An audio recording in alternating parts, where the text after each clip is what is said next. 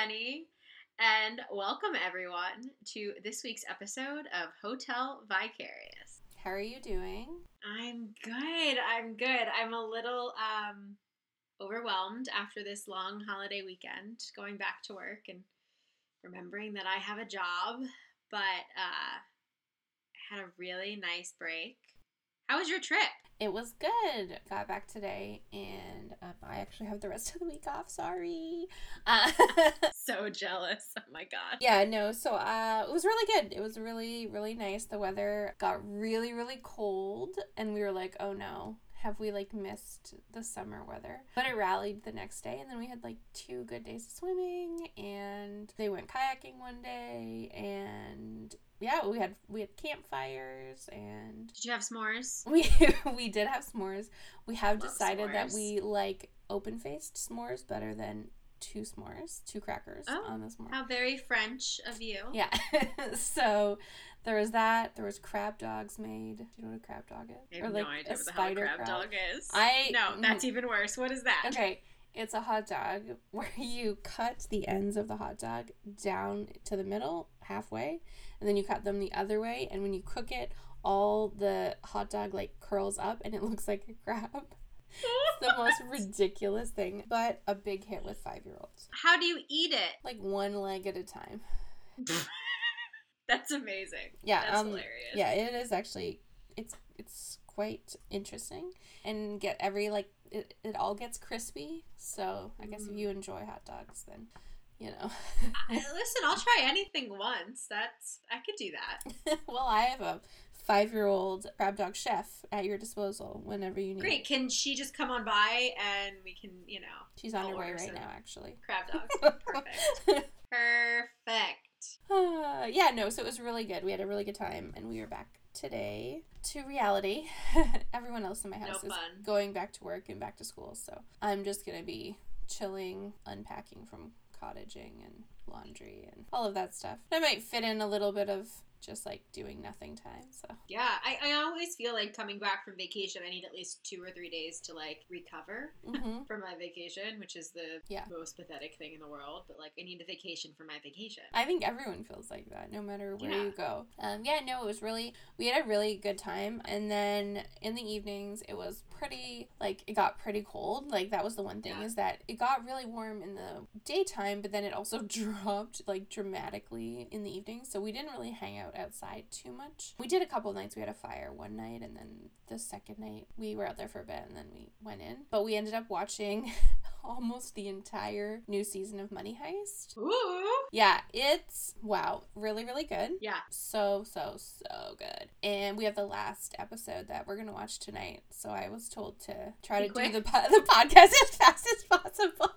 Uh-oh. I know. I was like, well, you're just gonna have to wait. So don't watch it without me. But no, it was really good. I highly recommend watching Money Heist if you have not.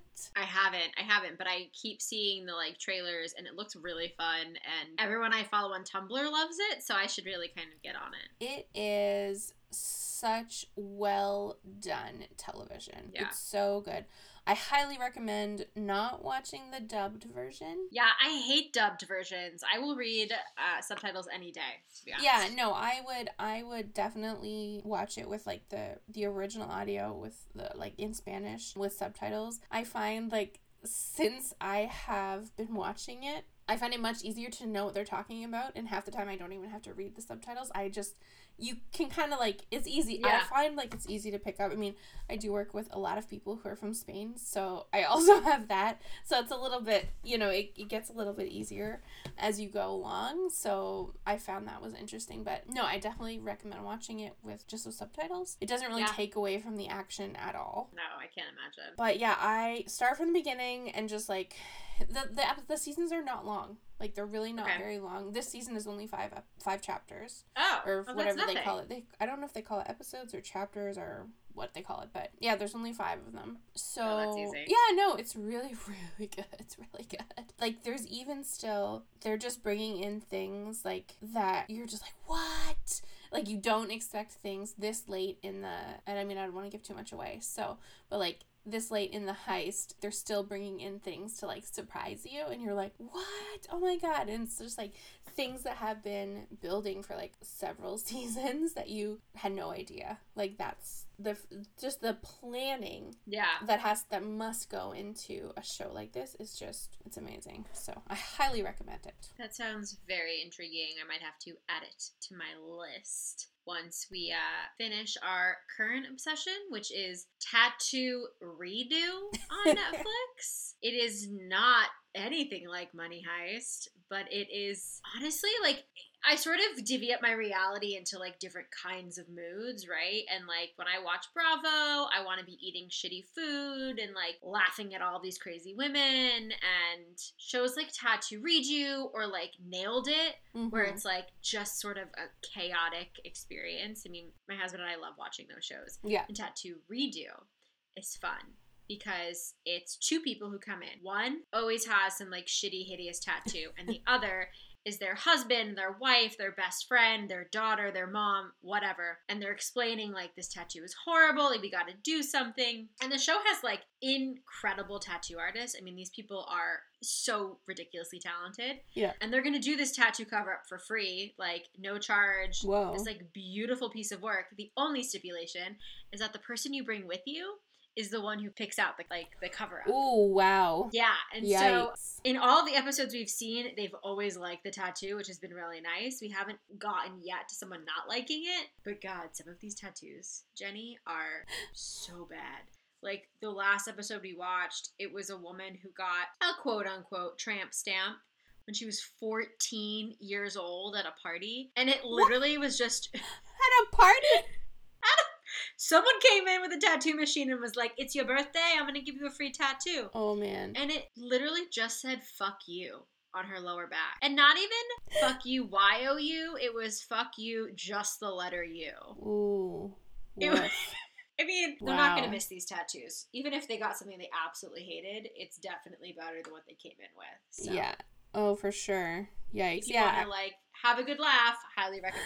Oh my god, yeah, I'm definitely going to check it out. I mean, I don't really watch a lot of reality TV. Not because I, like, think I'm too good for reality TV. That is not it at all. I just have so very little time to actually watch TV shows or movies that like I have to like prioritize it, and it always comes up kind of like at the bottom of the barrel, with the exception of Tiger King, which I could not even finish, and that was the last reality TV show I watched. Oh god, no, Tiger King is horrible. It was so bad. Anyway, no, you know, that was like really bad. That Tattoo Redo reminds me of this picture that has been on the internet forever, and it's like this picture of someone, and they have like a tattoo on their side that says no regrets. Which I just like love that picture so much. Which, if you've ever seen that movie with Jason Sudeikis and Jennifer Aniston, they spoof that. Which movie? Oh, it's called We're the Millers. And it's like, they pretend to be a family, but they're really smuggling. In a camper, right? Yeah, and they're in a camper. And like fake kids. Yes. And they meet a kid who has a tattoo on his chest that says no regrets. Yeah. And Sudeikis has the best line. He's like, really? Not even one regret? Not even one regret. That's so funny. You know what? I have seen that movie, but it was such a long time ago. I forgot about that. That's so good. So good. Sudeikis. I know. Are we ready to sort of dive into this, like, super heavy episode? Yeah, I mean, there was a lot of stuff that happened in this episode that it was a little uncomfortable. It was, you know, I mean, I think some of it was it was uncomfortable in its truthiness. Yes. Yeah. And in its realism. Yeah. And I really, really enjoyed that, and that they went there. Yeah, I think this episode felt less like your typical comedy. Yeah. And more a little bit like a dramedy. Like, it had some really good grounding moments that, like, you know, you don't always get. So, yeah, it was a lot. It was a lot. Yeah, so maybe we'll just give like a little summary. Yes. Okay, so guys, in this week's episode, season 2, episode 7, called Headspace, Ted has to get over his preconceived notions of therapy if he has any hope of making genuine progress. Elsewhere, Keely needs space from Roy, and Nate continues to deal with his insecurities in a not so healthy way. He sucks. Yeah, we're gonna save him till last, guys, but like, boy, do we have a lot to say about the Wonder Kid, Nate. Yeah, I wonder what's up his butt. And clearly, like, nothing enjoyable either, so like... Right? Exactly. Yeah, so, it was an episode not to be missed. It definitely brought some of that conflict that Twitter was having such a little conniption about it not having in weeks past.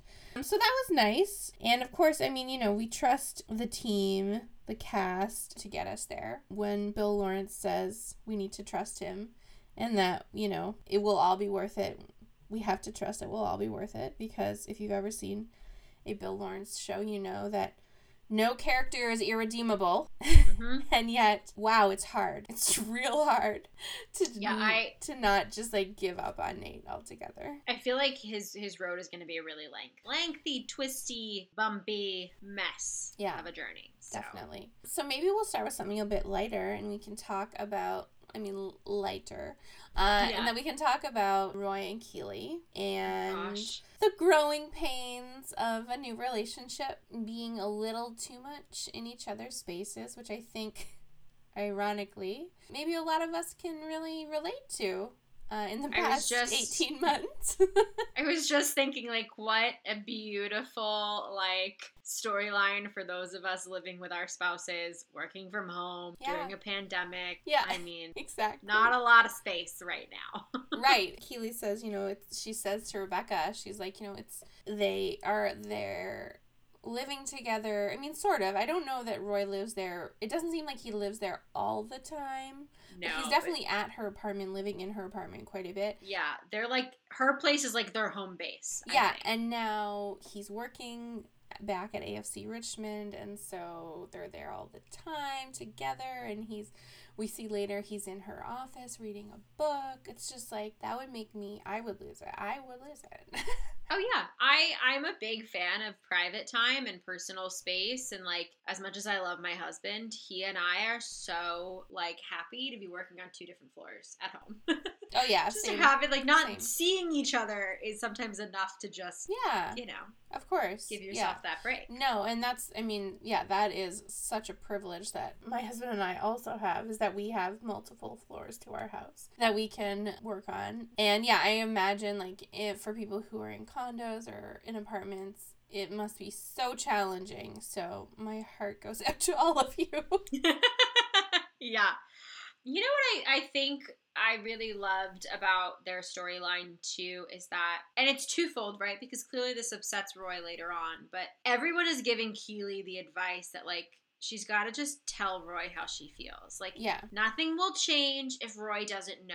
And I love that, like, we talk about the miscommunication trope a lot and how much we hate it and how good this show is at dealing with that. Mm-hmm. So I think it was nice to see that while Keely was hesitant to, like, rock the boat, everyone was on the same wavelength. They were like, just tell him, because Roy can handle it. And I really like the fact that, like, Rebecca was like, stop making me give you the same advice over. Just do it. Like, and I think that happens a lot. I know it's happened to me in previous jobs, friends that I've had, where it's like they ask for advice and then you give the advice and then they go and ask someone else for the same advice. And it's just like, the advice is the same. Your situation is not so unique. It's so simple it's so simple to solve. Stop asking people for the same advice. I do love the way that Rebecca delivers that. She's like, I'm repeating myself now. Like, I'm saying the same thing to you over and over again. Like, there's only so many times we can talk about this. My answer's not going to change. Suddenly. Yeah, exactly. So yeah, I thought that was really funny. I know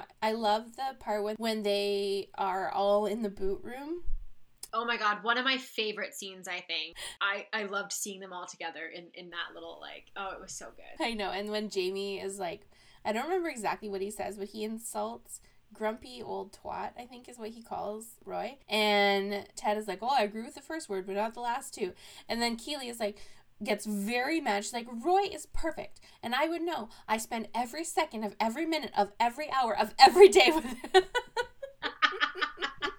And I loved that Will was in that scene too. Like, me too. He's such a sweet little gem, and so having him in those like group scenes is really fun to kind of get his feel of everybody else, because they are wacky. Like, any sort of just like a normal person, it's like, who are these fucking weirdos hiding in the boot closet of all places? Exactly. It must stink so, like, it must stink so bad in there. Yeah, don't even want to imagine. So, like, I feel like maybe the cigarette smell is, like, a probably plus. preferable. Yeah. Yeah. It's just like, it's like lighting a candle after you make fish. Oh my God. I don't know. It's not a visual, clearly, but I just feel like I had, like, a nose sensory experience when you said that. My grandmother used to do that. I definitely have never done that, but like every time my grandmother would make fish, she would always light a candle after, and apparently it helps. Don't ask me. I love that. Oh my God. No, I really liked this setup because, you know, as we've seen, I mean, Roy and Keeley have just this like kind of seemingly perfect dynamic happening. Yeah. And so although I was a little thrown that we didn't get some sort of hint to this in previous episodes, yeah, I am really glad that we did finally get it now, because like you do need that like realistic conflict between a couple. Not that they're gonna break up, no, but just that they have to adjust to, you know. Exactly. Yeah. And they have to figure out how to make it work, and, you know, but I think it was also, you know, I think the whole, when they sort of come to that breaking point, when she's watching that awesome scene with Carrie and Aiden fighting in Sex and the City, which was just, love it. You know, and I thought it was very interesting. Like, it felt very, like, when, you know, Keely's, like, fumbling with the remote. Like, she's so upset and, like, you know, and she's, like, she just, like, loses it on him. And then he gets mad, and he is, like, that's, like, angry Roy. Like, I know. You know, but it's not, again, he's not mad at her. It's his, like, you know, he's insecure. I think he's like, have you been talking to everyone about how I'm a needy, clingy fucking fridge magnet? You know, so, oh, God. That was, and it's, again, like, anytime he walked into the room and he's like, oh, you talking about me? And he just, like, let it, like, roll off his back, no big deal. Yeah. Like, it was interesting to me that he'd be like, all right, cool, you ready to go? Or like, all right, babe, like, let's get out of here. And so when he says that, he's like, oh, I thought you were talking about my hair in the drain, like, normal shit. Mm-hmm. The fact that it was sort of so personal to him, making him, like, respond like that, I thought that was really interesting. Because it's like, he understands that there's going to be weird quirks to a relationship and things that kind of irritate you. But he also knows that there's things that should be talked about first. Like, you have to sort of talk about those big things to each other before you kind of go telling the entire office. But also we have to note Keely's last long-term relationship was with Jamie fucking Tart. Yes, exactly. And she's unlearning a lot of, like, that stuff. Yeah. Exactly. And, you know, so I think it's very interesting to see that maybe Roy kind of almost is like, why didn't you just tell me? Like, what, you know, like, how come, but also, you know, he gets it enough eventually that he realizes he should have just known, you know? Yeah. He should have just realized. But, like, that's the whole part of, like, being in a relationship and figuring it out. And, you know, I did love that right before he kind of figures it out, he has that aha moment on the field that we'll get to in a minute, when he is on the field and he's yelling, whistle, whistle. I loved that so much, because he can't, what does he say? Something like, my lips are sensitive to pure metals, and then I get mouth high. Oh my God, yes, that was so funny. So good. I love, some of the jokes in this episode were just really, really good. Beautiful. I know. Like, so funny. And I know, obviously, but we'll probably talk about this a little bit later, but, like, the fact that Roy sort of gets his aha moment from Jamie, of all people. I know. Who, like, in his own relationship would never get that. Like, Jamie would never kind of, I don't think, really get that. No. So the fact that it's positioned because of Jamie's, like, football strat, I mean, it was I know. And then Roy like swears and like walks off the field, and Jamie's like, I didn't even say anything bad. Like, he's just so clueless in his like intelligence in this situation. Oh my God. Just speaking of the jokes and everything, I just want to give a shout out to Phoebe Walsh, who is the writer of this episode, also known as our very own Quirky Jane, Beard's girlfriend, if you did not know that. I didn't know that. Yeah. Oh my God. Mm-hmm. God, there are some wicked talented people on this show.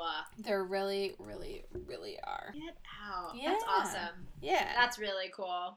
You know, I had a feeling, because and you do this better than I do. I never look up who's writing. I don't know anything. I just watch and enjoy and rely on you for lots of education. But I love that this was written from it was a female writer, because I think a lot of times when you have these arguments with your partner, you don't always have such a satisfying fix. No. You know?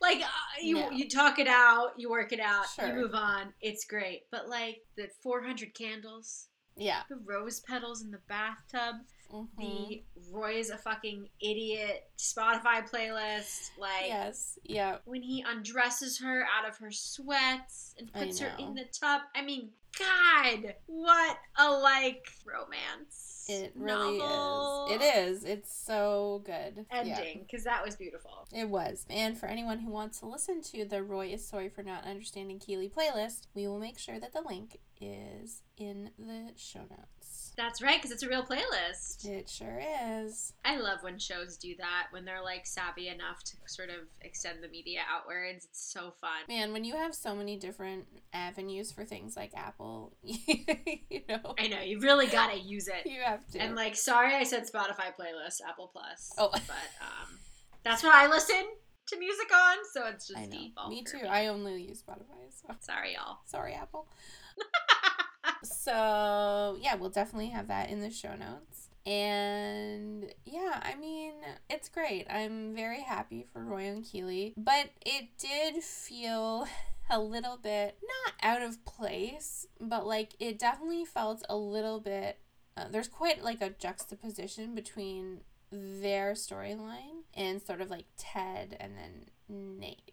Yeah, and I think what it is like, obviously, in my mind, the like thread that ties them all together is that like people are not being open and honest about how they're feeling, and we're seeing all the ways it manifests. Mm-hmm. But you're right, like the Roy and Keeley storyline did feel a little, I don't know, maybe we needed it for the levity of everything, because it kind of is a darker episode otherwise. Yeah. But it did feel a little conveniently placed, considering we haven't seen any build up yet to this sort of like. Yeah. I mean, I liked it. I really liked it. Yeah. I think I would have not enjoyed this episode as much if it had not been. Right. So. Yeah, fully agreed. So, one of those things. But I do hope that like we kind of see them work a little bit, like continue this sort of like work in further episodes. I think that'll be kind of a nice. Yeah, I think it will callback. be good. Yeah, to see them sort of see their journey as a couple and stuff like that. Speaking of journeys,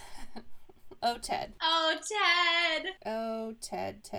Gosh, so much to say. So much to say. I was like, and I mean, a testament to Jason Sudeikis, like for real. But I wanted to like smack him a little in the beginning of their first session. He was wasting so much time, and he was doing it on purpose. He was like, if I can be as obnoxious as possible, maybe I'll just eat up the entire 50 minutes, because then we don't even have to have a conversation.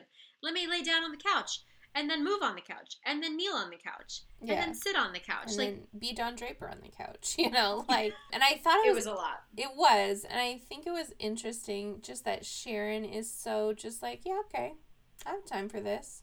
You want to do this? Sure, I'll watch you. And she's just watching him the whole time and just like soaking it all in. Finally, like he sits down in front of her, and then, that bird on her desk. I don't know if I'm just missing.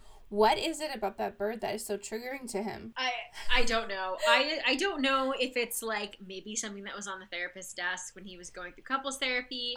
I don't know if he just sees that it's an absurd thing and the absurdity makes him mad. Yeah. Or like yeah. I don't know. It was an interesting thing to like kind of focus on during his like failed sessions because he was out the door before the thing even stopped moving. Yeah, because, like she tells him not to worry and, she's trying to connect with him and he's, as soon as she asks him what happened, he's like, yeah, I don't want to do this, and then he leaves. And it's just like, okay.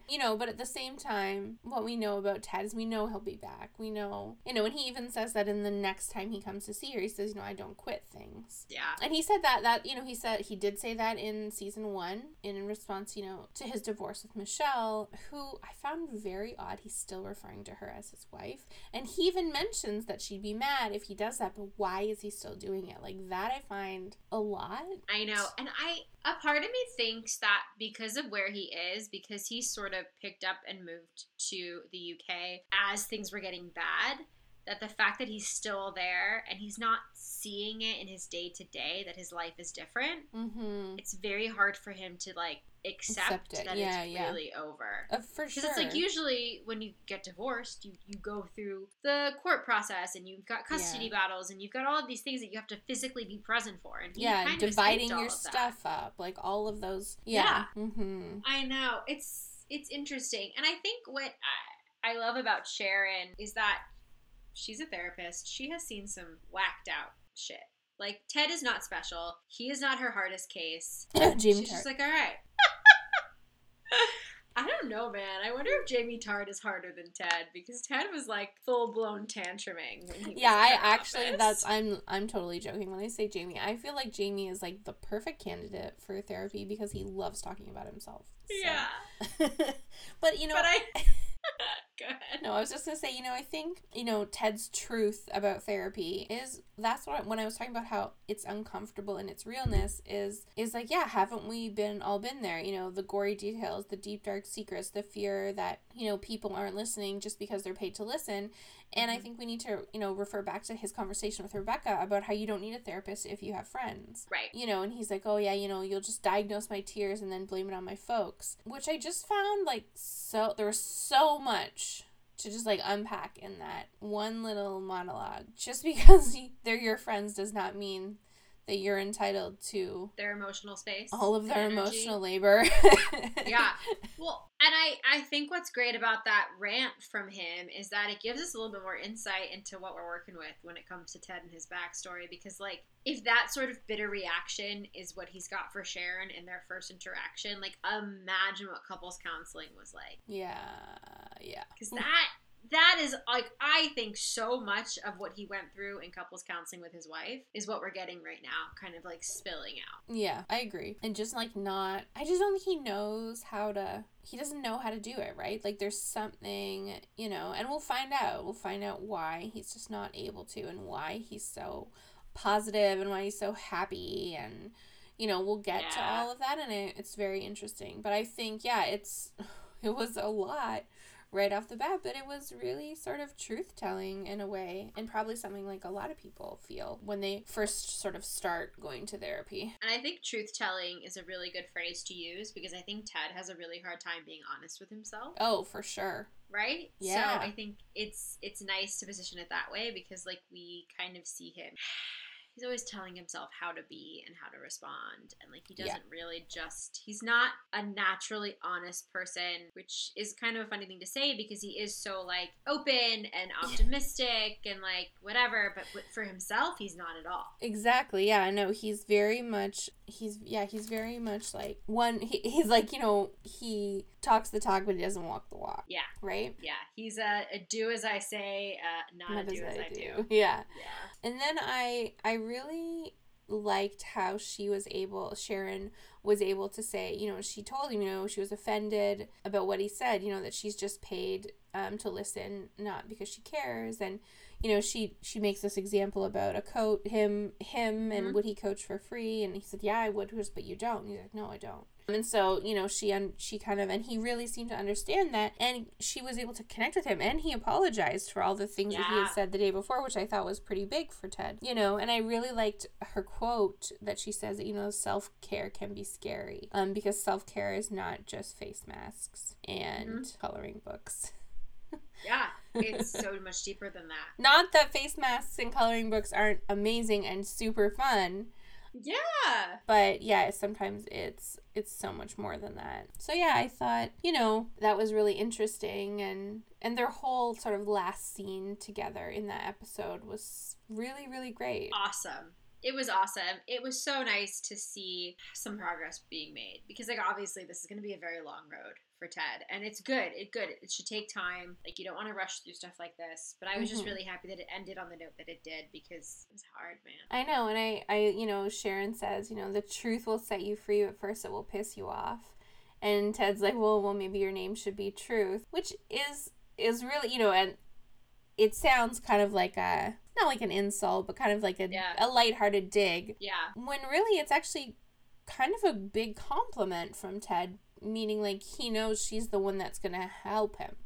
She's the one that's going to help set him free. And then, of course, we have, I think, probably my favorite line of the whole episode is when Sharon says, well, I can't be your mentor without occasionally being your tormentor. And of course Ted just loves it. He just eats that shit up, and of course she knows he would. Yeah, it's total coach speak. It's perfect. Yeah. And then she puts that Kleenex box next to him, and he picks up and throws it across the room, and then they both laugh. And I thought, that is, it makes me confident that despite it, he is willing to stay, and he is willing to put in the effort and do the work, which, I thought was really good. I do have one question for you, and your thoughts on this. What was with that Trent Krim thing? What the fuck, out of nowhere?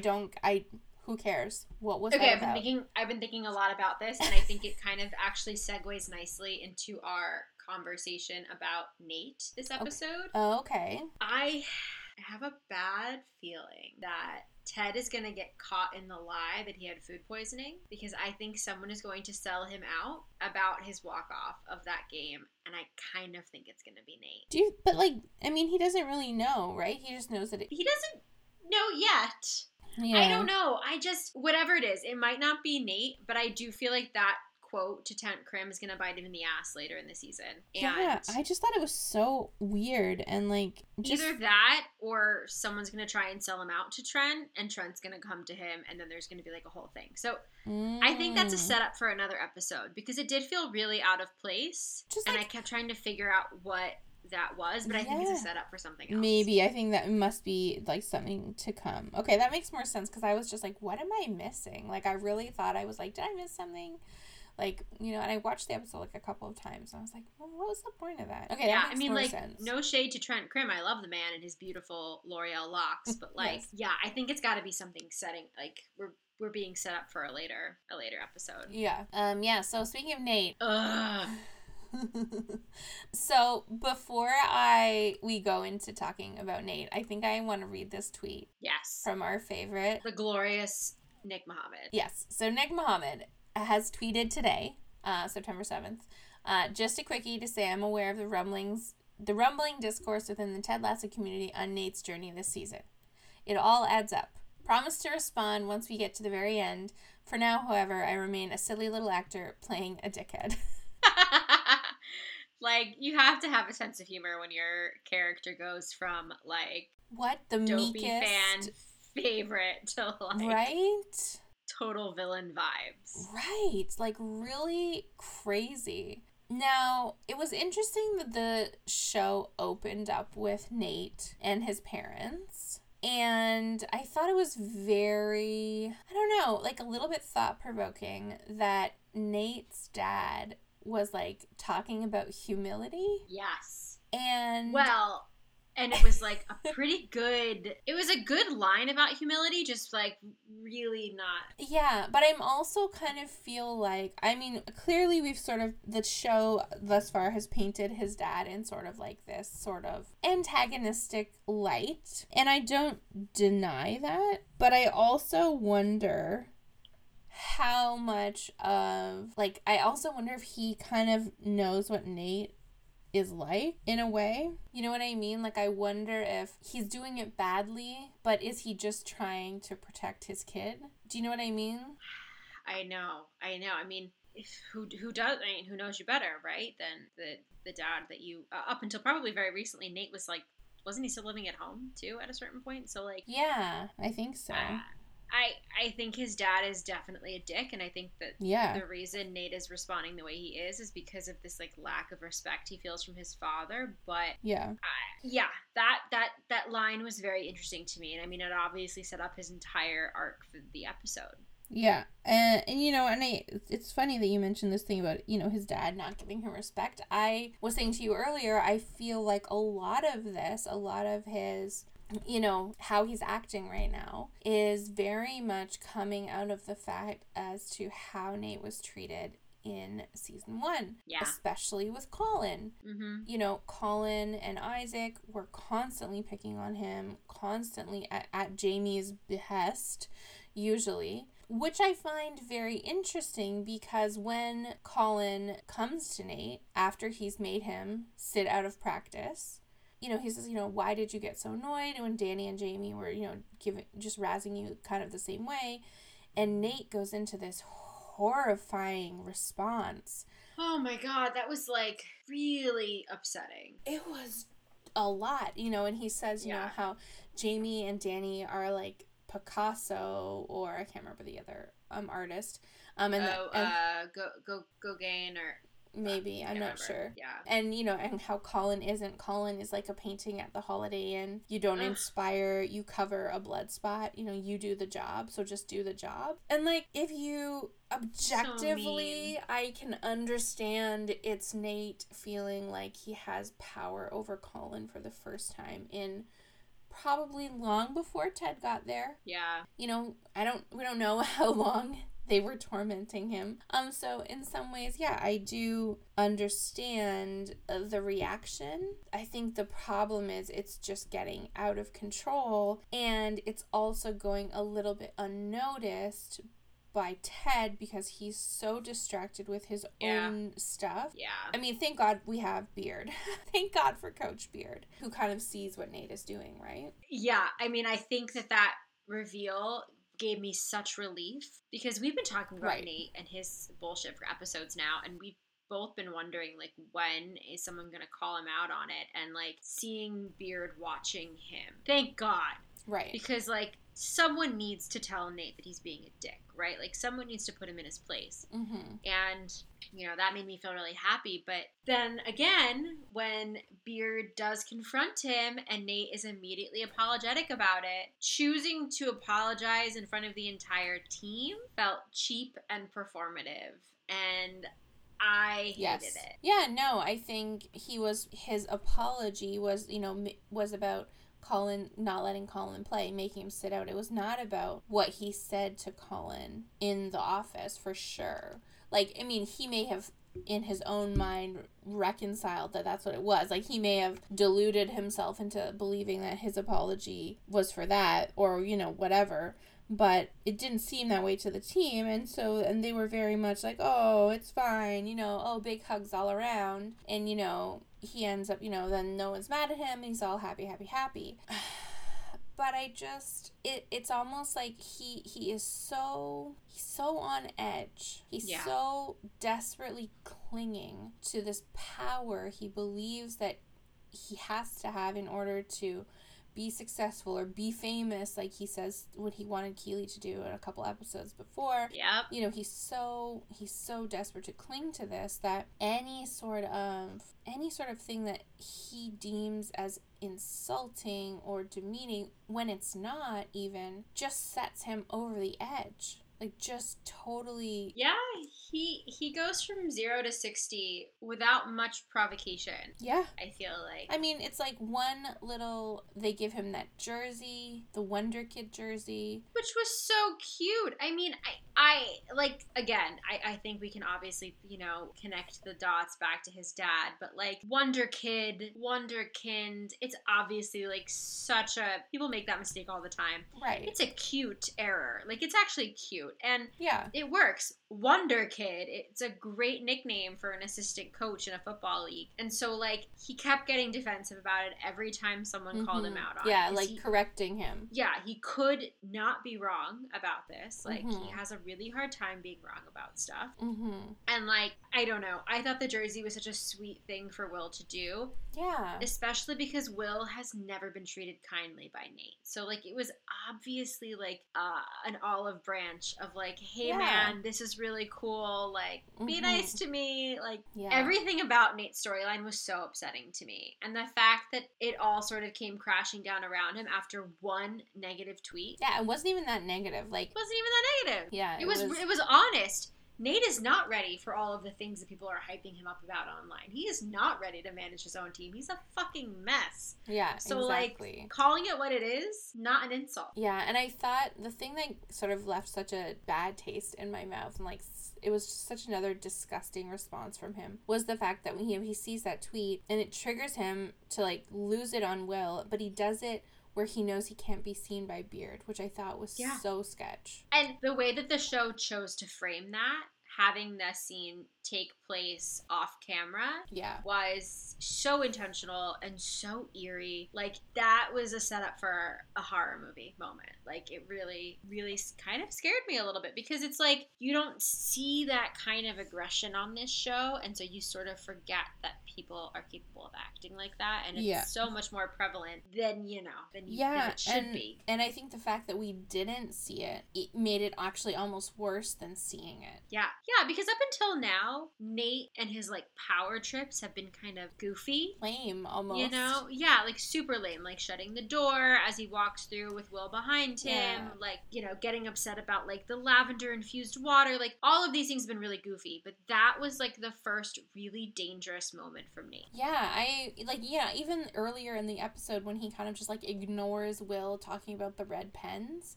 Like, very much just like, okay, Nate, if that's what you feel like you have to do to feel like you're important. Like, it's just... Right. But yeah, this was definitely, like, personal, definitely. And, like, his threat was, like, I will make your life a fucking misery. Yeah. That's terrifying. That's not dump the Kitman in the dirty laundry. Right. Do you know what I mean? Like, that's the thing.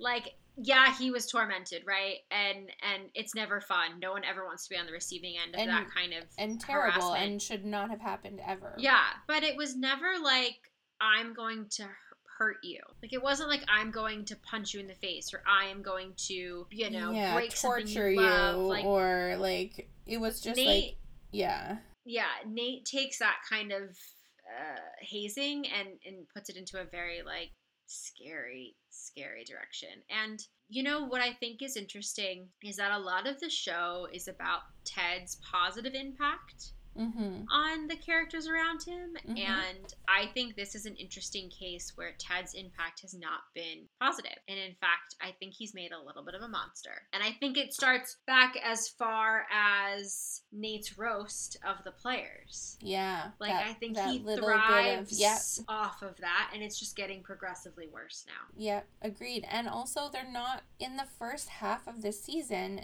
Ted and Beard did not call him out on multiple things that he said in front of them. They did not call him out. And Jenny, this is what I'm really upset about, is when Nate apologizes on the field and Ted goes, oh, did I miss something? Do I need to know about something? Beard goes, no, like, not yet. Like, we're fine. That bothered the shit out of me. Yeah. I was like, no. Ted needs to know everything that's going on. This is his team. See, I agree with you.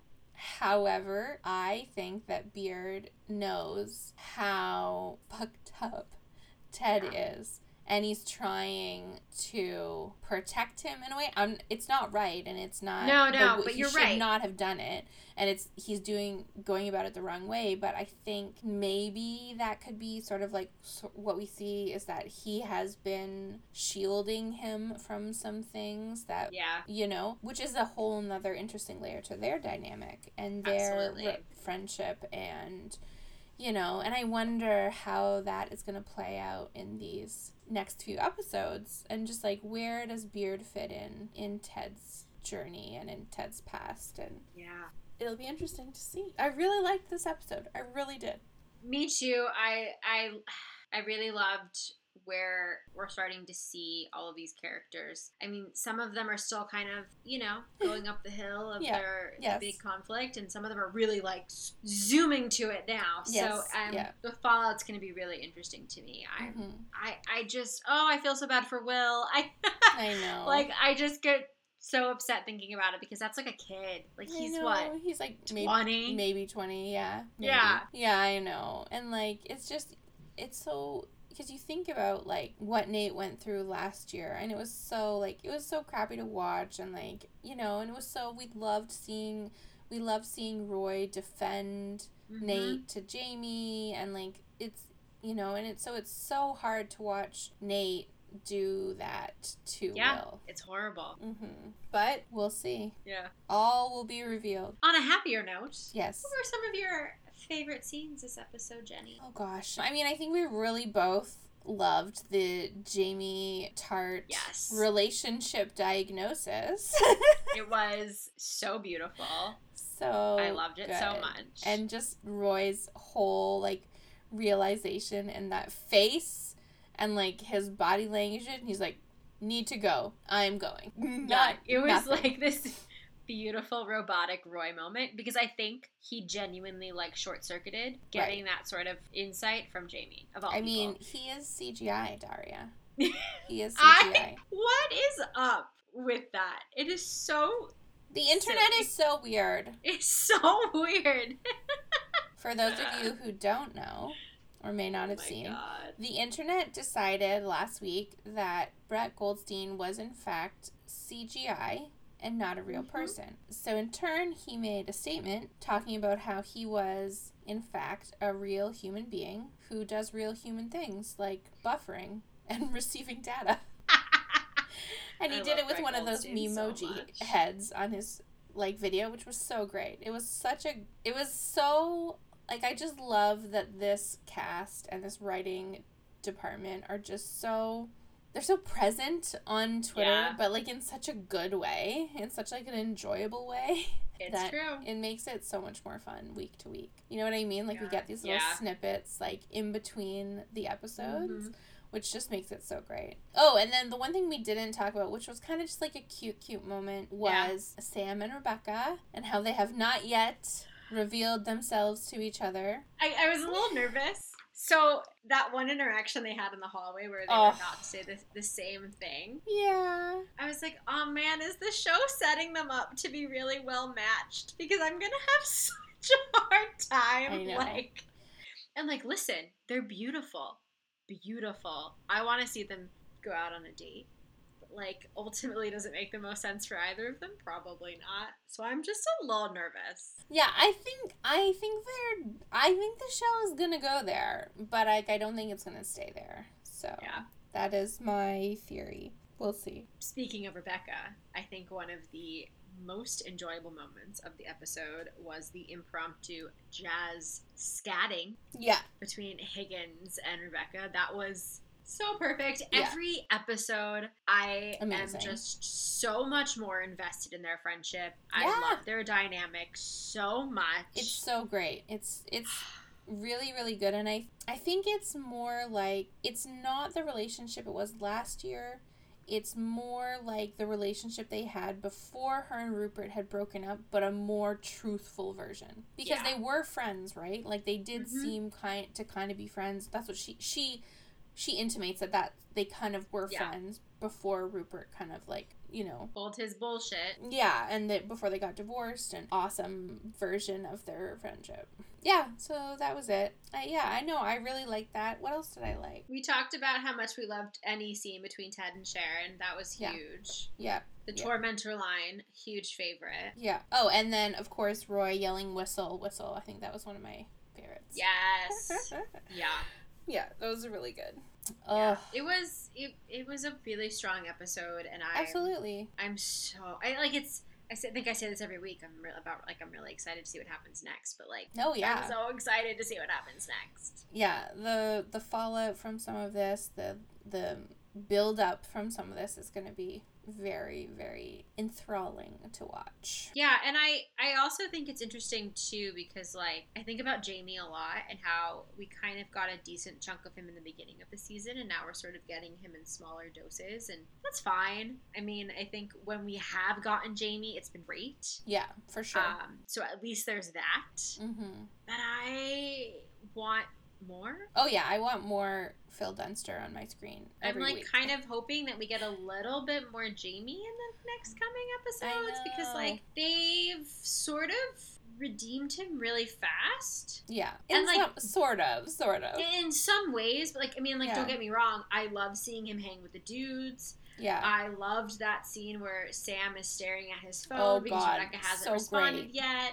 That sort of camaraderie, those scenes are great. But I need more Jamie. Yeah, I want and not more. Just for purely visual reasons, even though I won't complain about that either. But I need more. No, I love the character of Jamie. I want to see him outside of the football club a little bit more, maybe.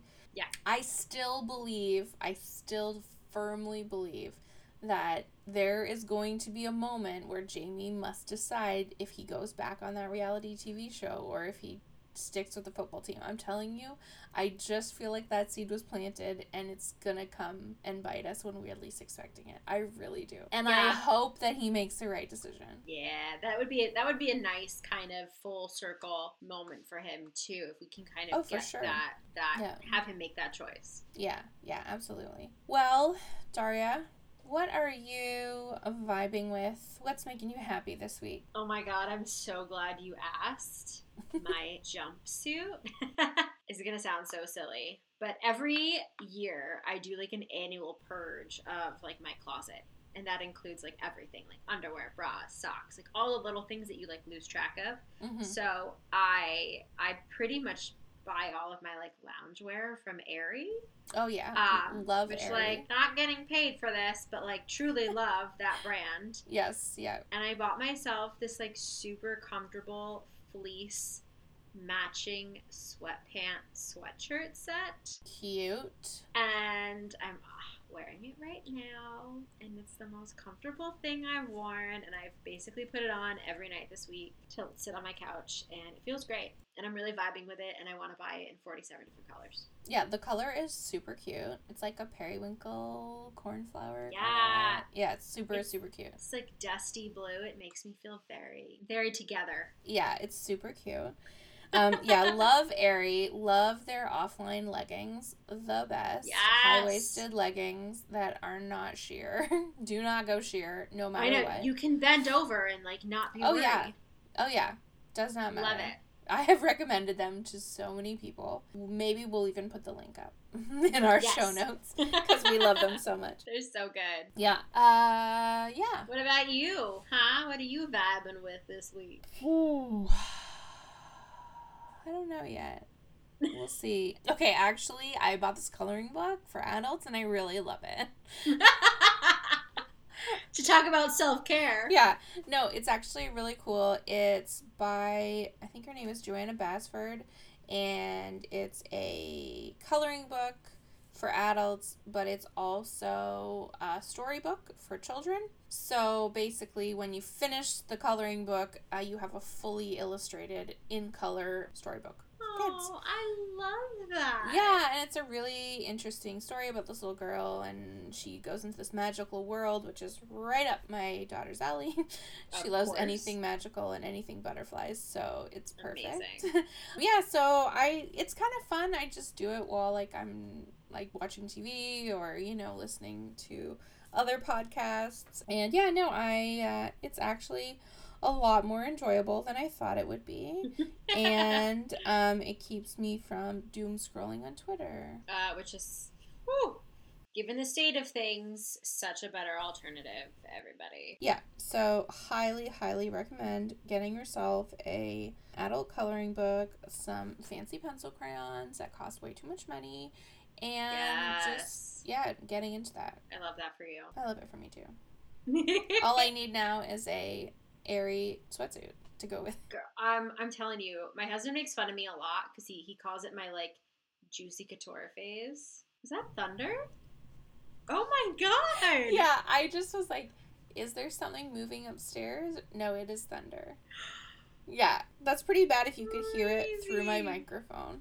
Yeah. Whew. Oh my god. Thank God we're almost done recording, because if I'm going to lose power, I want it to be happening after we're done recording. Sorry, continue on with your story. Oh, yes, I was going to say, I really love my, like, matching sweatsuits. I think the only stuff I bought in this pandemic was, like, matching leisure wear. Nice. And my husband makes fun of it, calling it, like, my juicy couture moment. Like, those old like, velour suits. Yes. I don't wear velour, though. There's no writing on my butt. I just like a really cozy matching sweatshirt, sweatpant, short combo. Oh my god, sweatshirts and shorts are my absolute favorite outfit. I mean, especially if they're like a good biker short, because everyone wants that Princess Diana moment, It's true. So, it's true. You just gotta wear what makes you happy. Yeah, exactly. Well, Daria, I think this is it. Yeah, I think this is it. Where can they find us? You can find us on our website at www.hotelvicarious.com, or you can email us at hotelvicarious@gmail.com. You can also find us on our socials, Twitter, Instagram, and Facebook, all at Hotel Vicarious. All right, guys. Well, thank you for listening. Thank you for checking in to Hotel Vicarious, and we hope you enjoyed your stay.